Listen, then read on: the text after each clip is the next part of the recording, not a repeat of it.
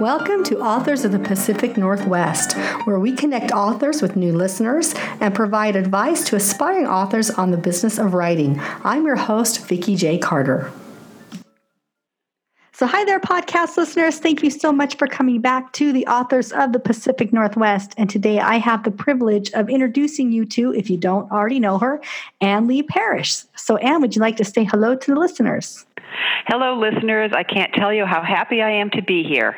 Oh, I'm super thrilled to have you on, Ann. I was reviewing your website and I have a lot of questions for you, so I hope you don't mind.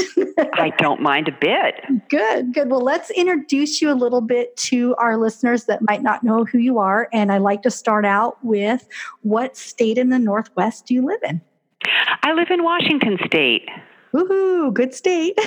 Yeah, sure, even though it's wet. It is. At the time of recording, y'all, we just hit our first, I think it's our first stormy day of autumn today. Yep. Yeah, I went out, took the dogs for a walk, and we had a couple of tree limbs come down, not on us or near us, but enough to be like, okay, time to go in. Absolutely. Yeah. And so, Ann, share with us a little bit about you as far as your life. Are you a full-time author? Is that your day job?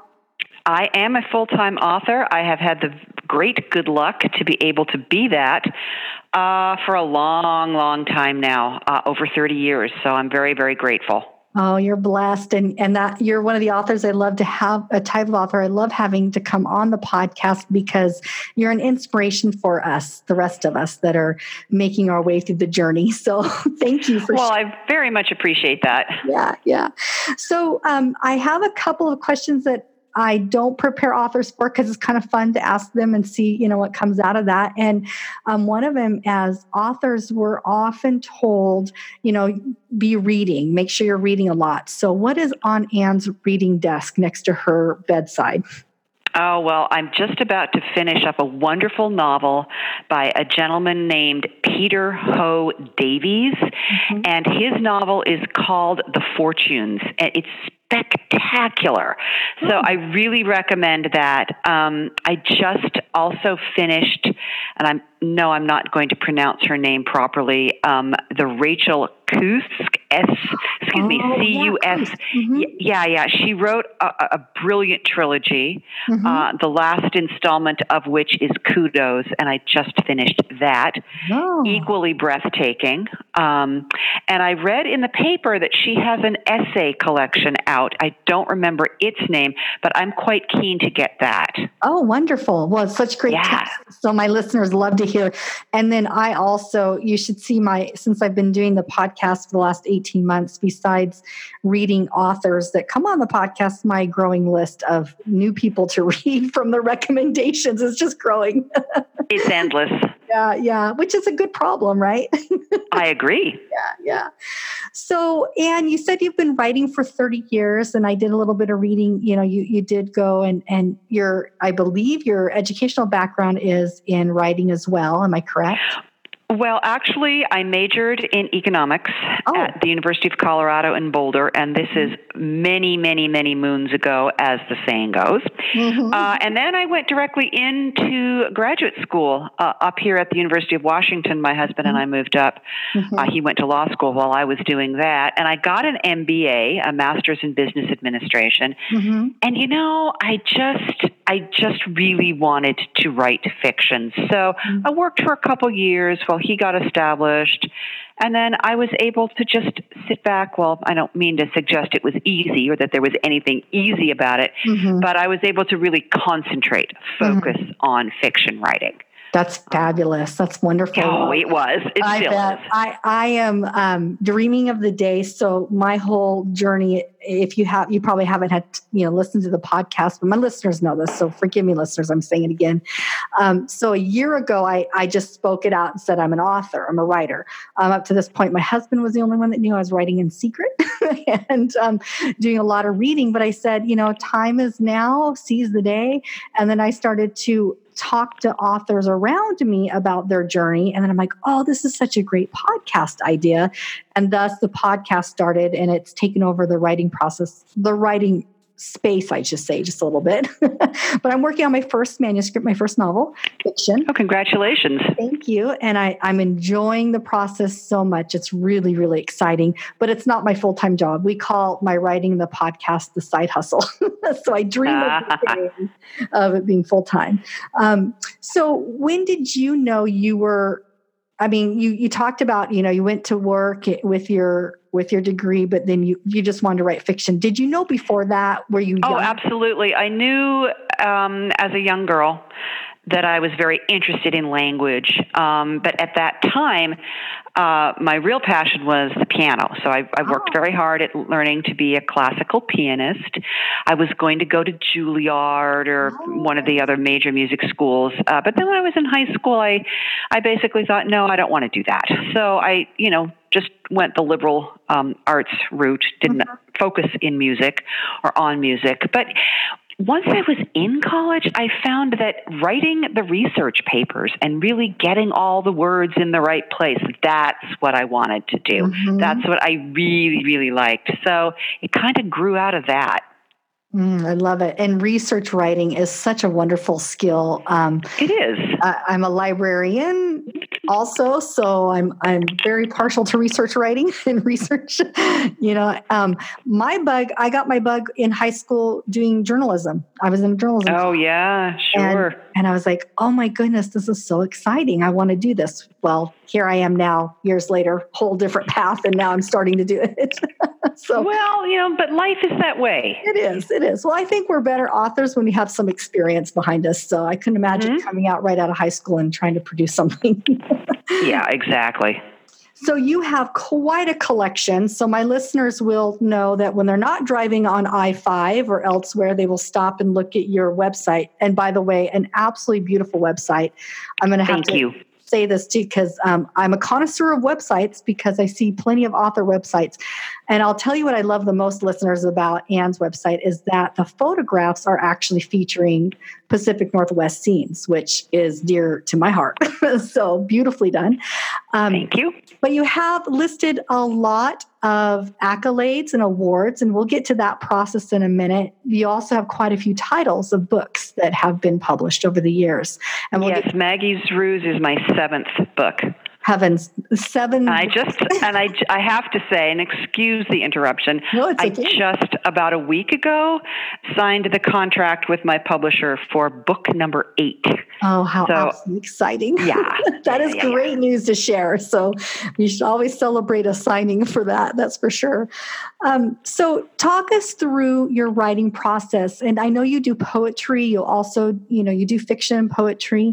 Is there a difference between the two for you as far as the process, or do you have a ritual you go through? Kind of walk us through what it looks like for you when it comes to the writing. Well, poetry is a recent passion for me. I didn't begin writing that until about 18 months ago. Wonderful.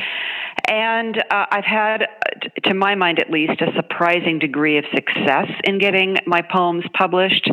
That said, to be fair to myself, I have worked very hard on language as an element of writing, probably more so than plot, although plot is becoming more important. So I think that did help me a little bit getting my poems published. Writing poetry is a very different experience from writing fiction. It's much more visceral. It's much closer to the heart. The language is terribly important. Imagery is crucial. It's all of the things that we pay attention to in fiction, just amplified and magnified. Mm-hmm. In terms of a ritual, I really don't have one. I keep at it. These days I have several different projects all at once. I've got the new novel I'm working on. I'll also probably have at any given time a short story that I'm working on, a couple of poems here and there. And most recently I've decided I'm going to write a novella, which I'm going to define as a work of fiction that's going to cut off around 30,000 words. So certainly nothing that one would consider novel length, hence the term novella, but I've never written one before and I thought, why not? Mm-hmm. So if I get stuck with one project, I'll just go and work on something else. Just keep at it. Gotcha. I like it. And I would guess that you're writing consistently, every single day you're spending time writing. Pretty much. Pretty much. I don't remember when I took a day off last. I don't write the same amount of time every day. I really don't. If I'm editing or copy editing or doing line edits or something, I may be spending more time. Some days, I don't really write very much, but I'm always thinking about it. I'm always arranging things in my mind. Fantastic. I think that is a definite theme that I hear across the board with authors, is that if they're not consistently writing every day, they are always thinking about their projects they're working on. It's like always in motion in their brain going. Yeah, for sure. Yeah. And that's something I definitely experience myself too. So can you share with us, because do you write in one specific fiction genre outside? I love the fact that poetry has just started for you 18 months ago. That's as long as this podcast has been going. So I know the birth of something like that is exciting. But as far as your fiction work, do you stay in one genre? Have you traveled around the genres? I write literary fiction.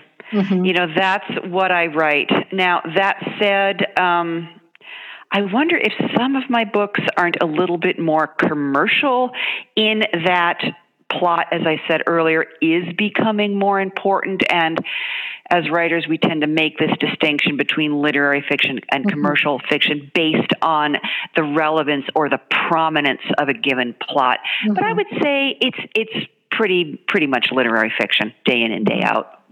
Awesome. Wonderful.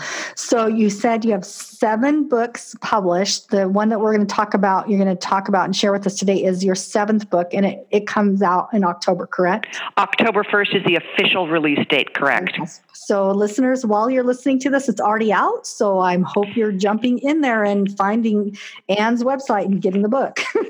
So there we go. So talk a little bit about your publishing journey. Has it been the same through all 7 publications, or did you? Oh, no. Did you start well, for one thing, I've published different kinds of books. I've published 4 novels and 3 short story collections, and I've worked with several different publishers. So I've been with Unsolicited Press, now my current publisher, since 2016. But prior to that time, I have had a number of different publishers. And so go ahead. I was just going to ask, what would be your advice from all the years? And I mean, I know this is asking kind of a loaded question to a small impact little answer. What would be your advice to somebody like me, who I'm not published, I'm looking into the whole industry, as far as working with a publisher? What would be some valuable advice you can share with me? Well, I think it comes down to certain preliminary decisions that you need to make, and you don't have to make them all at the same time, and your opinion about these items will change as you go. I think you have to decide what kind of publisher you want to aim for. Do you want to aim for a big 5 publisher? That's kind of the pie in the sky, what everybody sees as the best option that you can get. I have not published with a big 5 press. I stay with the smaller independent presses. But if that is what your goal is, then what you need to do seriously is look into how you get an agent. Because it's very hard to get into those national, big, well-funded, very choosy, selective presses without an agent. And finding an agent is an entire process in and of itself. Yeah. So there's that. And if you don't feel that you want an agent and you want to approach publishers directly, you need to start researching who is out there, who is publishing what. And there's some very good resources. I rely on Poets and Writers. They have a website. They will have a directory of small presses listed alphabetically, and you just take your time. You look people up, click on their links, see what they're publishing. It's very important to be aware of how many books a press is bringing out a year, because the fewer titles a press is bringing out, then obviously, mathematically speaking, the choosier they're going to be. So, a small publisher versus a mid-sized publisher versus a large, big 5 publisher that will not really look at anything unless it comes through the hands of an agent. Awesome advice. Thank you so much. And you're welcome. I'm kind of leaning towards more independent publishers. And I've met, I should say, I've heard about plenty of them in the last 18 months with interviewing authors. And I know which ones I'm leaning towards, but you just mentioned another resource that I have not featured on my show notes. So I'll make sure that resource is there for other authors like me that are along the journey getting started. So thank you. Mm-hmm. Oh, you're very welcome. Let's talk about marketing for you, because I know that it seems to be the subject that most authors will talk about amongst themselves, even with, as an independent, when you're working with an independent publisher, you as the author have to be able to get out and market yourself. And you do. And I am fortunate in that I work with a publicist who is very active on my behalf. She's really great. I think for any author, it comes down to what are your personal resources? What are your financial resources? Mm-hmm. Can you afford a publicist? Mm-hmm. Some people can, or lesser amounts. Another thing to be perfectly aware of is know when you have signed your publication contract, what is your publisher going to do for you? Mm-hmm. Where are they going to send your book? How are they going to promote it? And make sure that what you are doing, whether you work with a publicist or not, meshes with what they do, that you're not duplicating effort, that you're covering all the bases. So it's time for those candid conversations when marketing is on the table. I love it. And I love that you work with a publicist. I did meet your publicist because that's how we got you scheduled here on the podcast. Now, I'll be honest with you. I had worked with a publicist for the podcast starting out, and my experience was a little rocky. And so I'm like, I'm never going to work with another publicist again. It was kind of scary. Then I realized it's a personality thing, right? And it's a partnership. Yeah, and experiences differ, and you want someone who really has good connections. Exactly. So, and from what I've seen, just even researching you and looking at, your website, I can imagine that some of the accolades and awards probably, would you agree that you might not have been able to be exposed to those had you not have had a publicist sending them out for you, or how did that work? Well, basically, when it comes down to sending books out for awards, I take charge of that. I do that. Okay, that's good to know. Because I've been submitting my individual short stories for years.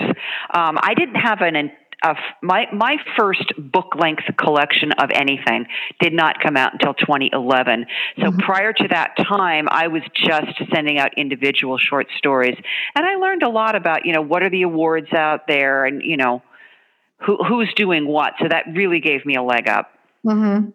Well, it's interesting that you mentioned the short story aspect. So I'm in a writers group in my area, and there's 4 other authors besides myself. All of them are published in one way or another. We have a playwright. We have 2 of them worked in the newspaper industry. We were just talking last week about short story submissions for the purpose of, gathering I would say a platform for an author of getting, the accolades and the awards. And we were talking about, where do you submit those? How do you find them? Can you give us some pointers? Well, again, I'm going to refer you right back to Poets and Writers, because they have, whether you get their print issue or you look them up online, they have a calendar of grants, awards, and contest deadlines. Nice. They will also have listings for just calls for submissions, and these are about places that are not necessarily holding a contest, but they are saying, okay, our reading period is open. We are looking for manuscripts. You have until such and such a date, and they will give you their guidelines. And it's always crucial to look at guidelines when you're sending out. And by guidelines, I mean they will say nothing over 5,000 words, nothing previously published, even on a personal blog. And you do have to respect that. Mm-hmm. Mm-hmm. Awesome advice. Now, I just remembered, I remember I got a bookmark with the Poets and Writers advertising their, their work, and you reminded me of that, and I never went and looked at the website. Now I'm like, man, I should have went there and checked it out. Yeah, for sure. Yeah, what a great resource, and I'll share that with my writers group too, because we're just kind of compiling ideas. Several of them, one in particular, he has a phenomenal amount of short stories, and so he's trying to, he has also novel linked manuscripts, and he was thinking of starting with the short stories. So, well, another thing I can recommend is Twitter as a platform is a wonderful resource for writers. Yeah, because a lot of smaller literary magazines are active on Twitter. They will post when their submission guidelines are open, and you search through hashtags, hashtag short fiction, hashtag short stories, hashtag lit mag, something like that, and it should pull up things or direct you. Awesome. What a great tip. Thank you so much. I'm on Twitter, and I'll tell you the genesis of my Twitter was a year and a half ago. I realized I'm going to have to quickly get on more social media than I've been. I've been a little bit resistant, and Twitter was the last one for me. I had one follower, my mom, and I didn't even know she had a Twitter account. And I'm like, really? Mom has a Twitter account? That's interesting. So I went to one of my writer girlfriends. I said, how do I do this whole Twitter thing? And she suggested for me, what she did was hashtag games, which was, where you can post little bits, and you each week you'll post something else like they'll ask for, your work in progress. What is it about? And that kind of thing. And that was a lot of fun. I did that about 2 months, and I gained quite a bit of followers and found a phenomenal writer community on Twitter I didn't know existed. It was like, yeah, it's a good platform. It's a very good resource. Yeah, awesome. Well, thank you, Anne, for all the great tips, and I'll share those with my writers group as well. So let's talk a little bit about your support groups that you've had in your past. Are you part of your own writers group? Do you participate in associations? I'm not in a writers group. I have done a lot of manuscript exchanges with other writers I know, not for quite a number of years now. I've sort of moved from being a recipient of guidelines and feedback, although I always welcome it, to now being in a position where I'm prepared and very happy to offer that to other people. I'm this year, for the first time, I'm going to be participating in the Associated Writing Program's, AWP's Writer to Writer program, where they match mentors and mentees.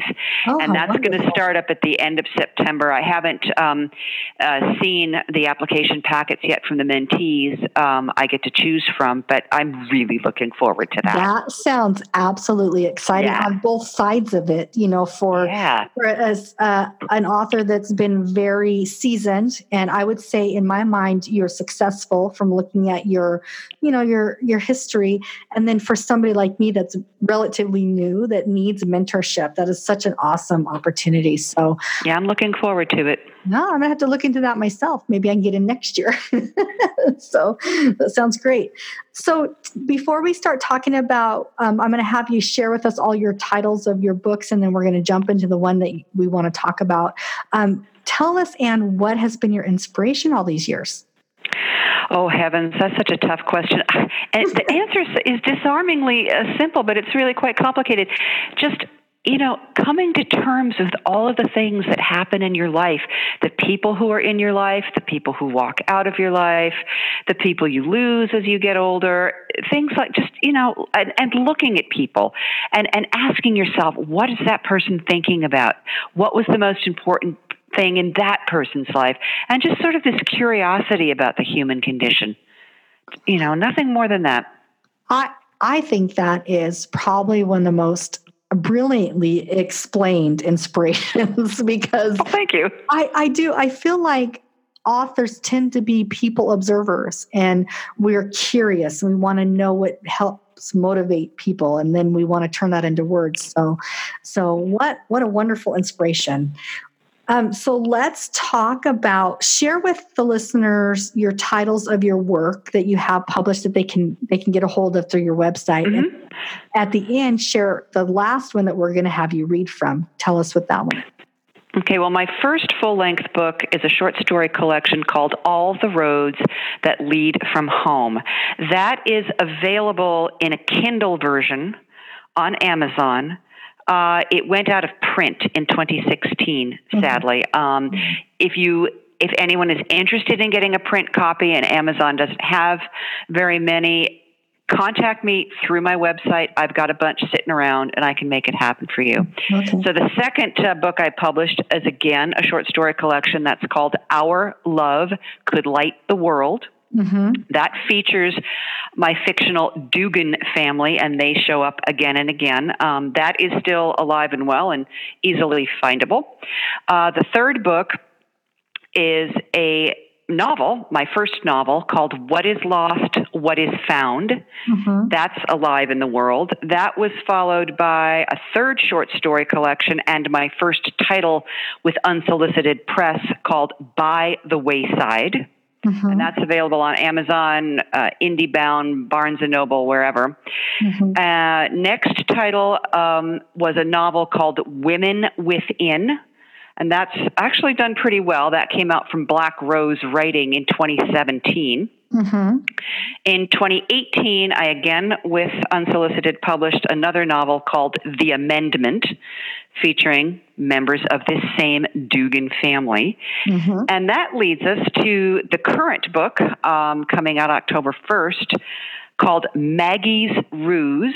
The Dugan family has a pair of identical twins, Maggie and Marta Dugan, and this book is all about them.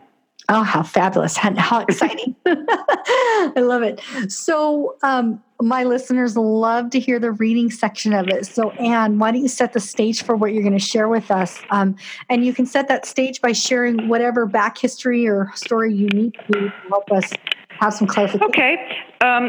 Well, I will be reading to you from chapter 1. I figure just dive in.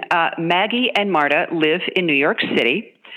Their mother had remarried a wealthy man several years before, and they are quite well funded. A lot of people, I think, are going to say, my goodness, these young ladies certainly don't seem to have any obstacles.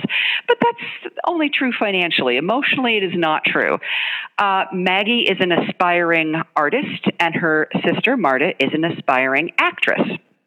They live together in the West Village, and they sort of come to a parting of the ways. And I will read this to you. If you have a time limit, let me know, and I will keep my eye on my watch. 5 minutes, 10 minutes, something like that? We don't. You just are free to read as much as you want to share with us, and then just let us know when you're okay, done. I will read I'll see how far I get with the first chapter. All right, so here we go. Maggie's Ruse, a novel by Anne Lee Parrish, chapter 1. The floor creaked whenever Maggie shifted her weight. The Jimmy Choo stiletto pumps were killing her. Their cherry red leather called her name in the Soho shoe boutique only an hour before, just after Kyle's text message urged her to get her lovely butt out the door and down to the gallery for the opening of Luther Galt's exhibition. That Kyle was gay didn't lessen her appreciation for his compliment. Kyle knew a good butt when he saw one. At the moment, he was across the room checking out what was on offer. Luther Galt, on the other hand, hadn't checked her out once. Her usual gambit, "You've been such inspiration for my work," was received with a blank stare. Then he cleared his throat. He was shorter than Maggie by about 2 inches, another reason she despaired of the shoe choice. Only the other day, her mother had complained over the phone that heels had just gotten too high. Maggie didn't like talking to her mother and did so only to keep the money flowing. The corner of Galt's right eye was crusted. His face was acne-scarred and littered with blood vessels. His nose dripped. Not a prime specimen by any means, and Maggie abandoned her plans to seduce him. She was a poor seducer, truth be told, though she was pretty, thin, and shapely. All things men usually liked, though not as much as they liked it in her twin sister, Marta. Marta was sassy because she was an actress, or she was an actress because she was sassy. Either way, her muse was louder than Maggie's and had pushed her further along the glittery road to success, though she'd appeared in only 2 plays the whole time they'd been in New York City, almost 3 years. Yet she spoke of herself as a seasoned veteran of the stage in a way that sometimes made Maggie admire her confidence and other times made her want to scream. Maggie looped her free arm through Galt's. In her other hand was a glass of champagne and begged him to show her his favorite piece. The dawn of time, a muddy mess of brown and green, was at the end of the gallery, and by the time Galt had escorted her there, the little toe of her right foot was screaming. She reclaimed her arm, removed her shoes, and put them in her huge purple leather purse after asking Galt to hold her glass for her. He must have assumed she was offering it to him because he drank it down in one go. The alcohol caused him to flush immediately. He looked at her keenly. You strike me as a perceptive young woman. Tell me what you're devoted to, artistically, I mean, he said. Maggie pulled out the little album she always had with her. She photographed every finished piece, labeled the photos, and put them in chronological order. As she looked over Galt's shoulder while he flipped slowly through, she realized the sorting of color and subject might have made more sense. Maggie was obsessed with two things, door frames and empty bottles, which appeared over and over in greater or lesser degrees of abstraction, imbued most often with blues and grays, but sometimes with warmer tones and even a touch of hot pink now and then. She saw now that the current arrangement was jumbled and didn't lead the viewer through any progressive understanding. Galt paused over one, a leaning door frame with exposed hinges, and asked if the bullseyes she'd included meant she had an interest in Victorian architecture. Not really, she said. Pity. In many ways, it represented the pinnacle of design. He gave her the album back, then the empty glass, and turned away as his name was called by a tall, white-haired man in a tuxedo with a red scarf thrown rakishly over his shoulder. Maggie put the glass on the floor and pattered her way across the room to find Kyle. He was sitting on a wide windowsill looking at his phone and sulking. As she approached, he said, Darling, you've gone native. They don't fit. Take them back, he said. I will. Maggie joined him on the sill. She told him about showing Galt her album and his lukewarm response. You've got to get him into your studio, Kyle said. I left, remember?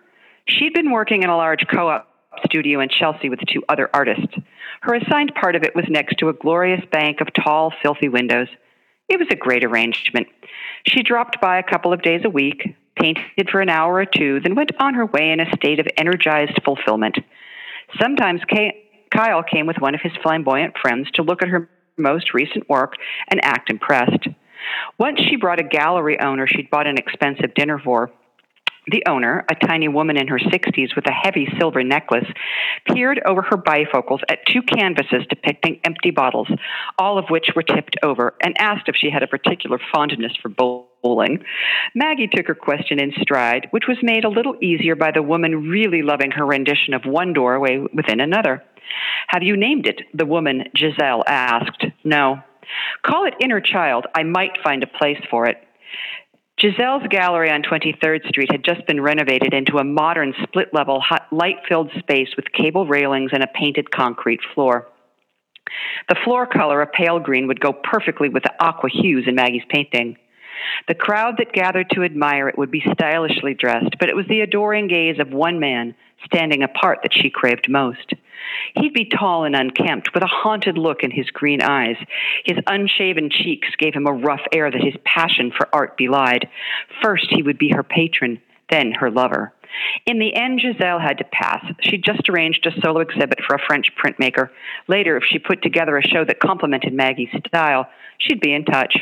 So much for the spellbound crowd and finding the love of her life. Not long after, a new artist joined the co-op.